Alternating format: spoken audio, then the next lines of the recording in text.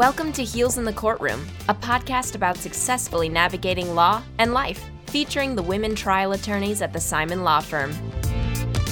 Hi, everyone, and welcome to another episode of Heels in the Courtroom.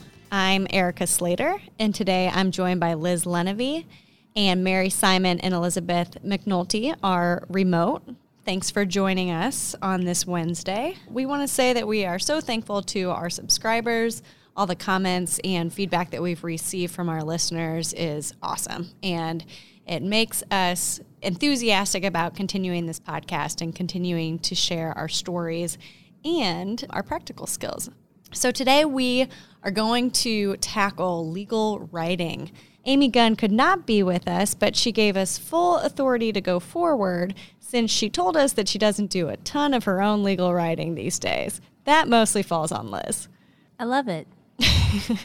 I've told all the ladies to think of their stories about when legal writing has gone wrong or you have received an opposing brief that is just ridiculous. So we can talk to our listeners about maybe how to avoid those pitfalls. So let's get started. So when I think about my own legal writing, it really kind of had an evolution. Like many lawyers, I was a liberal arts major. I majored in history, political science, and economics, and wrote a lot of essays, researched essays that had page length and things like that. So when I got to law school, technical writing or legal writing was not something that I was as familiar with, although I had the researching skills. So I did pretty poorly, actually, in my first semester of legal research and writing. The learning curve was steep for me. I picked it up the second semester for sure, but I learned a lot along the way. And most of the ways that my writing is successful today come from that hard learning curve of working out all of the things that I was doing wrong, flowery language, writing content just for length, or, thinking that the more content that I could come up with in a brief or essay was making my point stronger. So we'll talk a lot about this today, but one of the biggest things that I have found in how my writing has changed over the last decade is really the difference between how I edit my writing, how I approach a writing project, and really how brief I can get it. I probably write content-wise a third of the content that I may have written about 10 years ago, just because I know so much more about how to get the point across that I need to in fewer words, and also really putting stock into only the points that I need to make to the judge or to my opposing counsel if it's a letter to them, and keeping things brief. So in that vein, Liz, what are your tips as far as thinking about writing in the sense of your audience, your tone, who you're writing for? So I think the first thing before you start writing is you have to think, who is going to read this? Who am I writing this for? And so from a legal perspective, there's probably three primary audiences that we have. The first one, the big one, the one we always think about, are judges. What is a judge going to think about this? The second one is probably more geared towards younger attorneys, but you're going to be doing a lot of writing for other attorneys, for partners, for whatever senior you work for. And so that's probably going to come more in the form of a memorandum. And then there's also quite a bit of writing for clients, depending on the type of work you do.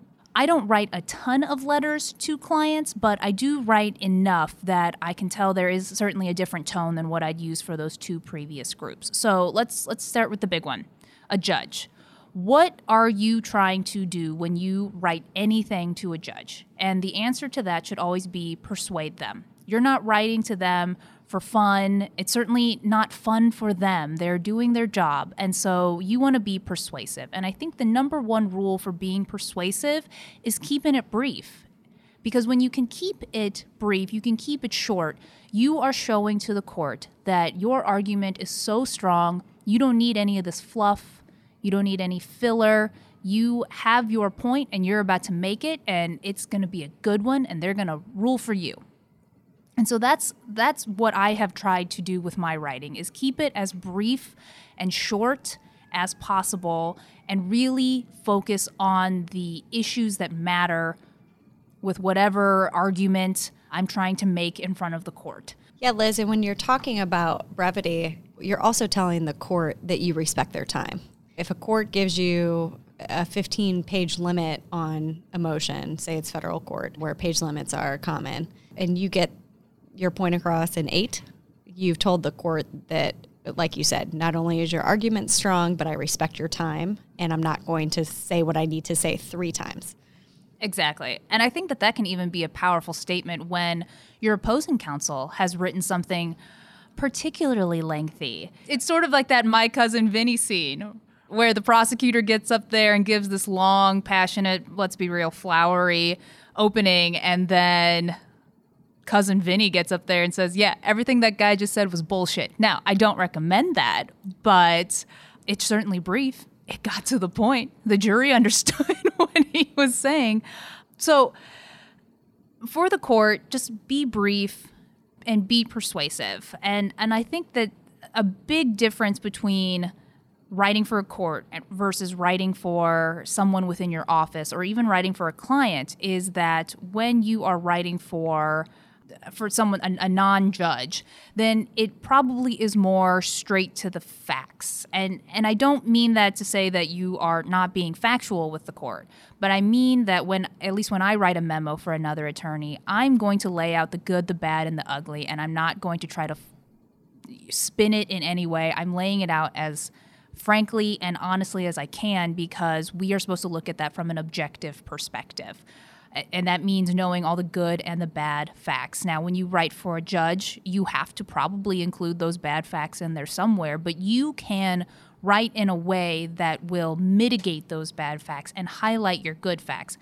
I don't think that's a good strategy when you're writing for people within your office or writing memos for yourself if you're going to go back and look at something within a case. I think you need to own up to the bad facts and really make sure you understand them. That way, when it does come time to mitigate them, you know every single detail about that fact, inside and out, up, down, sideways, everything about it, and you know how to attack it.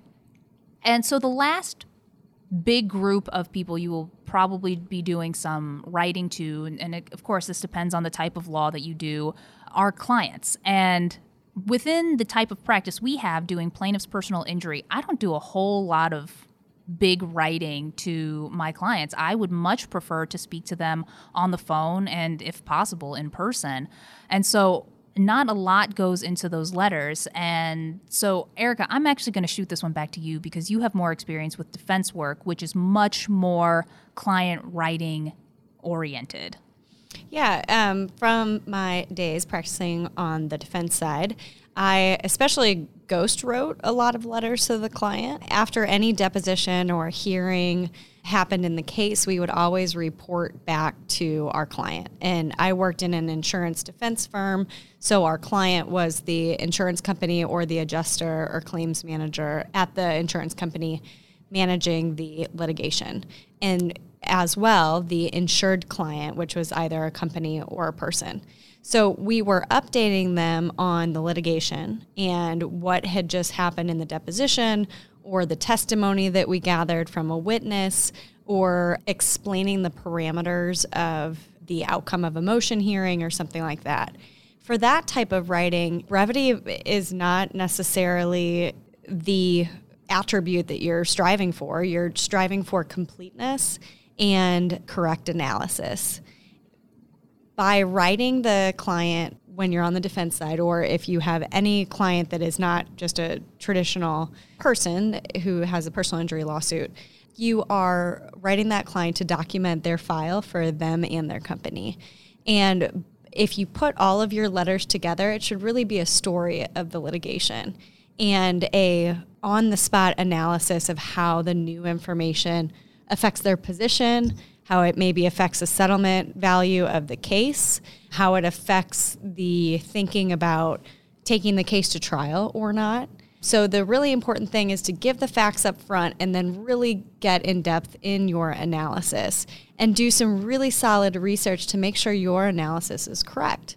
And in that case, especially if you're a younger attorney, you may be writing that letter for the partner's signature that will then be passed on to the client. So in that case, you're not just writing for the client and thinking about your aims in updating the client, but also you want to make sure that your writing is complete, accurate, also objective, because, painting a rosy picture for the client is never going to help them in litigation. That is going to mislead them and not inform them of their legal position in the case.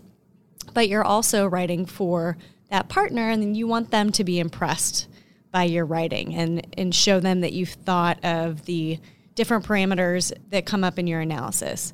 And that includes issue spotting, making sure to thoroughly research those issues, and communicating that concisely but completely in your letter.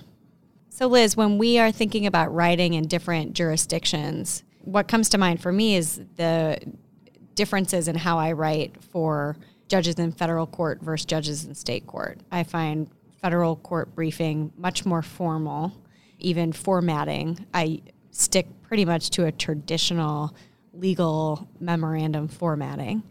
And in state court, I often know the judges much more personally, and I know what their style is, and I really usually play to that style as far as my tone. There are even state judges that I include pictures and diagrams or, visual representations of our evidence, because that is something I know they really pay attention to. What do you think about that, or what's been your experience writing in those different jurisdictions? I agree with everything you just said. I think federal court in general is just more formal, not just the writing, but the court itself. And I can speak to having been to the federal district court here in St. Louis, as well as multiple state courts throughout Missouri and Illinois.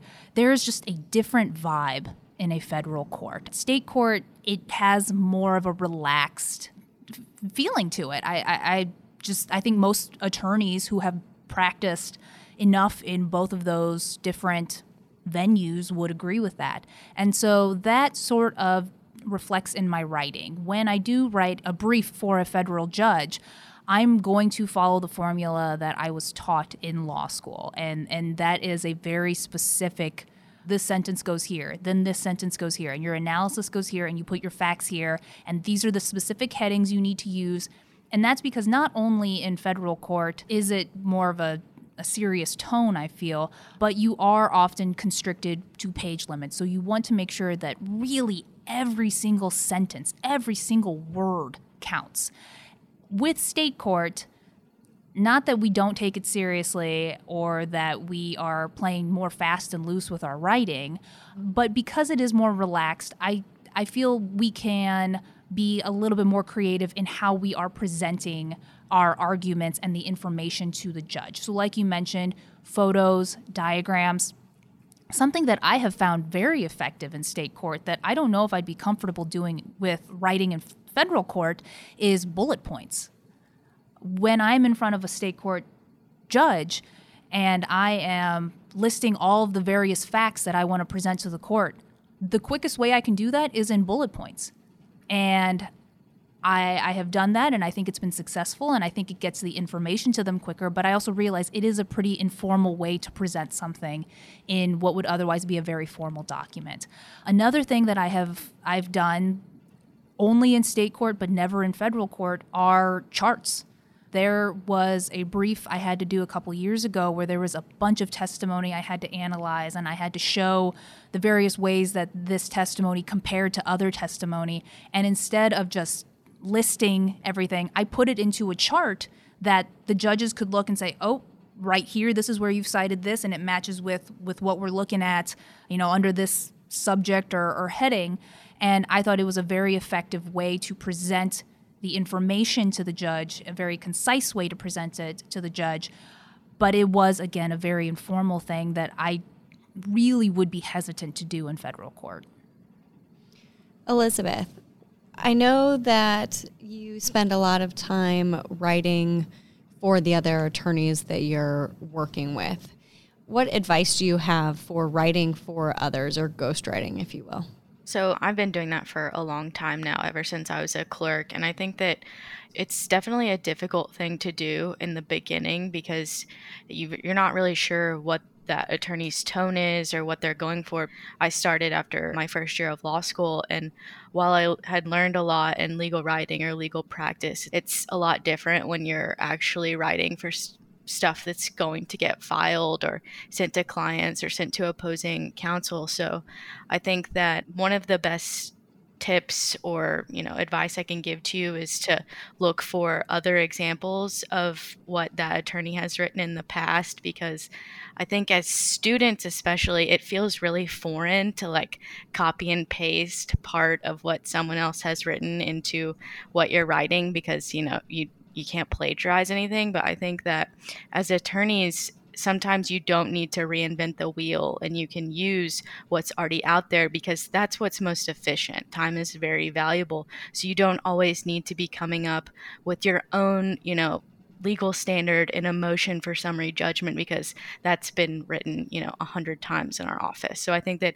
that's something that you definitely need to go look for examples, ask the attorneys that you're working for if there's similar cases that you can go look and pull from to get an idea of what they're looking for, because they may not necessarily have time to sit down with you and explain to you how they like to write, but you should be able to kind of glean from what they've already done and what's already been filed how to at least approach what you're doing. I think another good tip is something that we've already kind of touched on. What you should always do is try to be as clear and as concise as possible.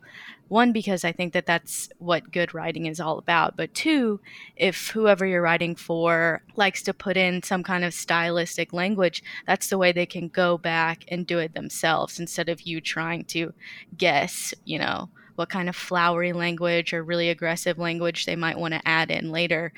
You can just let them take care of that. While writing for other people, I've been able to get my own tone and how I like to write things. And I think that I've found that they kind of end up merging. You take bits and pieces from everyone that you work with, or all the stuff that you read, and you kind of take that and you use that in your own writing, or you see what really doesn't work in some really bad writing. So I think that another important thing that you need to ask for is feedback, because as law clerks, first year associates, you might not necessarily get that, but you should ask for it and not be offended when you get a lot of red lines and stuff like that, because it happens. It happened to me on my first week clerking, and you see it and you're like, whoa, I took that from something that had already been filed. But everyone has their own way of doing things, so you can't take it personally, and every kind of opportunity like that is a learning opportunity. And if you're not getting feedback,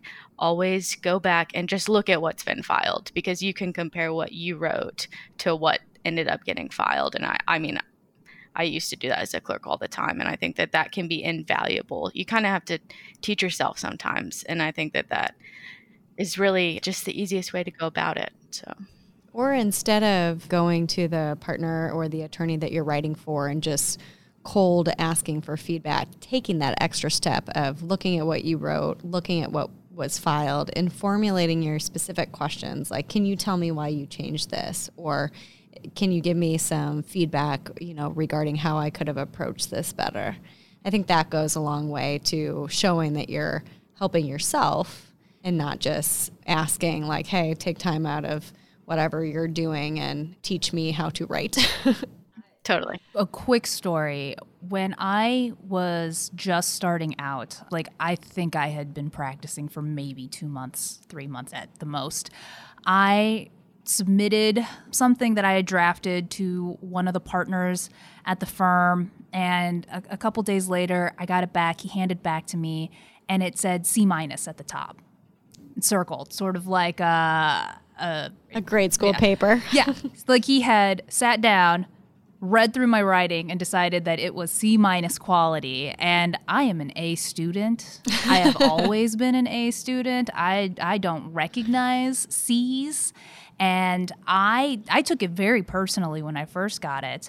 And being in a position now where I do a lot of reviewing for other people's writing that they now submit to me, I would never give someone a grade.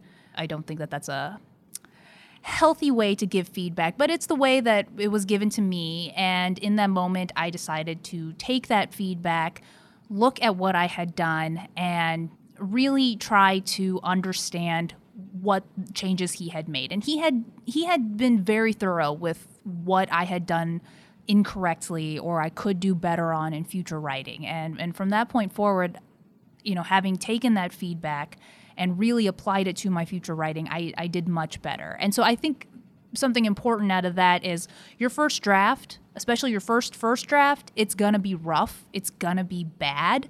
No one is born good at legal writing. And so it's just a matter of taking your lumps when you get some bad feedback, but certainly learning from it. With that being said, Mary, I know that you have a lot of clerks working with you. And what advice do you have, or how do you approach giving feedback to clerks, or what kind of expectations do you set with them?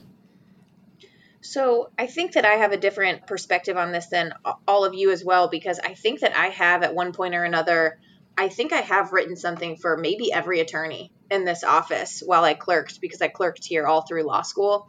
And it's crazy to learn that there is no standard format for how you need to write anything, because every attorney has their own style. That being said, I think the biggest big ticket items I've learned in legal writing is have a goal, know your tone, know your audience, and keep it simple. The quote, I just pulled it up because I was taught that as well, is don't use a $5 word when a 50-cent word will do. Just get your point across. You're writing for a judge, but a judge is a person, so they're a person.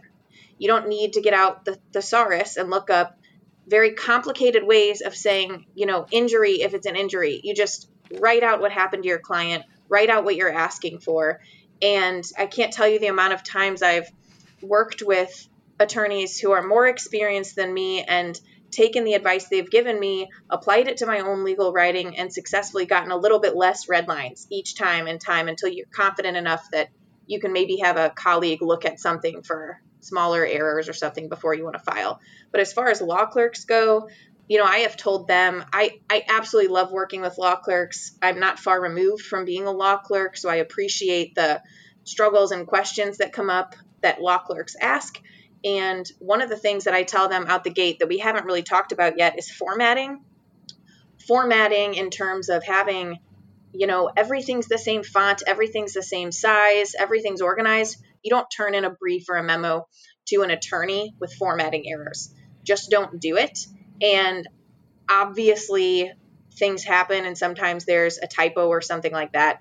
But I don't tell them in terms of don't ever give me anything like that. I just say future reference when you're working for an attorney who's more senior than I am, or even in the future when you work for an attorney, just make sure your formatting is locked in, because that's something that you don't need someone to explain to you. You know what proper formatting looks like. The second thing that I always tell them as far as keep it simple is sometimes I tell law clerks, if you've been working on this motion for longer than X amount of time and you're still stuck, come ask me about it.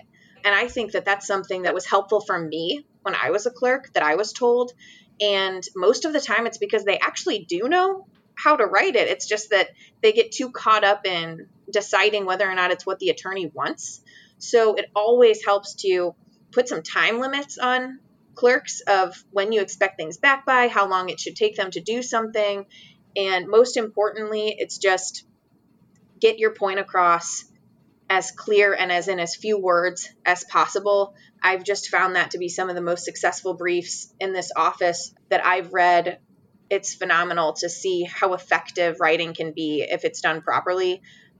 Yeah, and Mary, to your point, two of the lessons that I remember learning when I was clerking at our firm when I was in law school, what you said about not turning in anything with formatting errors or something like that, anytime you're writing for a more senior attorney or anytime you are turning in any sort of project that is going to have someone else's eyes on it in litigation, make sure you are turning in something that you would feel confident being filed directly with the court. And as long as you follow that rule, and that's to me the no drafts rule, never turn in what you believe is a draft. Always turn in what you believe is a final, ready to file. And I mean as, meticulous as make sure the certificate of service is correct, make sure the case caption is correct, make sure everything looks the way it should to be turned in directly to the court. An important thing to learn, and quite frankly, this is much more apparent to me now that, clerks and other attorneys write work for me to review. Never turn in something with questions. Never say, here's my motion briefing, but I have this question. Because an attorney never wants to spend time reviewing something and looking at it and then going back and learning that it's undone. So bring your questions early, incorporate those questions into your work, and then turn in your project or briefing or writing, even if it's a client letter. How do I approach this topic? What's this tone? We're changing our analysis on this issue. Do I address our previous analysis? Ask those questions first instead of turning in something saying, oh, and by the way, I didn't know how to deal with that, so let me know if you want me to change it. Don't take that approach ever. It's a waste of your time, and it's a waste of the attorney's time that you're working with. So that drives me crazy. I know, it's tough. I stress whenever I get a document sent to me and I open it and the first thing I see are 4 little comment bubbles off to the side, and I go, oh no, this is going to require so much overhauling by me, and it immediately puts me into a bad mood. So certainly make sure you are turning in something that you don't have a ton of questions on. I'd just like to add that all of this sounds like very scary. We're saying, don't do this, don't do this. I think that one thing that I have learned is that you are going to make mistakes. It's going to happen, but the important thing is to not make the same one again. When I was a clerk, I was drafting discovery for Erica, and I did not I didn't put page numbers on it. And you can bet that I have never, ever since drafted something without page numbers. And I hear your voice in my head every time I go in to add the page numbers. So it's just nitpicky stuff like that. It's okay when you mess up, but just learn the lesson and don't do it again. I'm so glad I could be responsible for that lesson in your legal writing. Sounds very important. It was important. It's funny. Just sloppy drafting. Yeah. My older sister is by profession, a managing editor of a trade journal and publication for the oil industry. So if you think our technical writing is dry, you should check out the oil and gas processing industry. She's been a writer and a literature major. She's done that her whole life. She's incredible at it. She used to edit my papers, when I was in grade school, high school, college even. Once I got to law school, I couldn't send her my stuff to edit because that was against the ethical rules. But she always taught me when I was writing, because she would edit something for me and send it back to me, and then we talk about it. And I would always start arguing or defending my writing, and she would just cut me off and say, hey, you got to remember, when the person who you're writing for is reading this, you're not going to be there to argue. You can't defend your writing orally. So keep in mind that everything that you need to say and the point that you need to make has to be on that paper. So if somebody else gives you feedback and say, I didn't get this from that, listen to them. It's really important, and it will help redirect your writing better. And having that feedback regularly helps a ton. One of the attorneys who I worked with very early on at this office, and she's not here anymore, she spent a great deal of time with me explaining to me what changes need to be made and why. And some of the more important substantive changes really had to do with just the structuring of an argument. And I think that's something that you just learn over time. And Elizabeth, to your point, I never expect a law clerk to give me something that at the end of the day, that's it, and I make no changes and I file it, because there's just not the same level of experience. That kind of goes to your point, Erica, is I think I'm putting it in the most concise and straightforward way, and having a second set of eyes to read it and say, the only thing I see that wasn't addressed is this, and I feel like that could play a part in the outcome of this argument. Hearing someone say that, even though it sounds so obvious to you after you've read it and wrote it and looked over it 100 times. A set of fresh eyes looking at something before you file it can never hurt. Yeah. Okay, so this is the point in the episode where I think we need to visit the legal writing graveyard and talk about all those pet peeves that we have in writing, mixing up words. So I teach almost every attorney that I work with about this. Word has a function that will pick out your passive voice. Turn it on. It will by proxy improve your writing 100%. If you can change all your passive voice to active voice, your writing will improve dramatically. So that's one of my pet peeves when I get something with a lot of passive voice in it. How about you, Liz? Any word mix-up or things like that you've ever encountered in your legal writing, maybe your husband's resume writing? Oh, Steve. I'll make 2 points here. As far as pet peeves, my biggest pet peeve is when you use too many words to say something that you could have said in 1 or 2 words. It's sort of like what you said, Mary, about a $5 word when you could have used a 50-cent. I, years ago, was reading an article about good writing, and in the article they had a chart. And one side of the chart says just say no, and the other side of the chart says try. And so the just say no part, and I brought it with me to today's recording, the just say no part is examples of just really flowery, unnecessarily long phrases that lawyers really like to use because I think we like to hear ourselves talk or sound smarter. So for example, instead of saying in the present case or in the instant case or in the case at bar or in this case, just say here. Just say here. It's so much quicker, and I really should just make a copy of this chart and hand it out to all of our new law clerks when they start of an example of you don't need to use a bunch of words to say something you can get to quickly. And a strategy I do is when I draft something, I'll leave it for a couple of hours and then I'll come back and I make it a specific point to start pulling words out. Or how can I make this shorter? I have a general rule of thumb that I think in every paragraph, I can probably pull out 20 words. I bet I can make it 20 words shorter. Obviously, you never want to sacrifice the argument, but you are doing this to specifically make the argument more concise, make it quicker to read, it is respectful for the court, and it's just more effective writing. So that's my pet peeve, is just make things short. You don't need to make it sound like a lawyer talking on TV. Just keep it simple. As far as often mixed up words, I think the one that I'm always scared I'm going to do is instead of saying public policy, I'm terrified I'm going to say pubic policy. I'm afraid I'm going to drop that L and it's going to be an obscene word in my writing.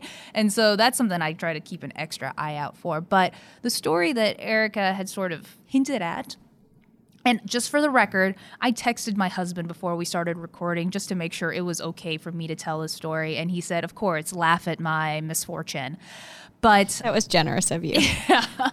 But he, we're in COVID. I have to spend a lot of time with him home. I'm trying to make sure my roommate's happy. So several years ago when we first started dating, I don't know, God, if it's been almost 10 years, Jesus.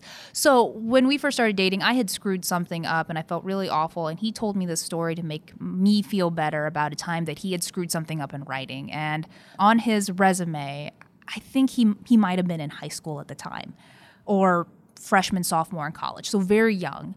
And he meant to write the word cooperating onto his resume, which is great verb to include on a resume. But he did not double check his spelling of it before he turned this resume into a potential employer, and it ended up saying coopering, which for those of you who may not be aware, coopering is another term for barrel making, and he was specifically asked about his barrel making skills as a joke, but it's certainly a story that he remembers as far as just being careful with your writing, and it's something that I remember now when I'm looking at words that could easily be mixed up. So, just give yourself some time and go back and read something a little bit more carefully, because I guarantee you'll miss it on the first try, but you might catch it on the second. Oh, I've talked about sever injuries instead of severe injuries.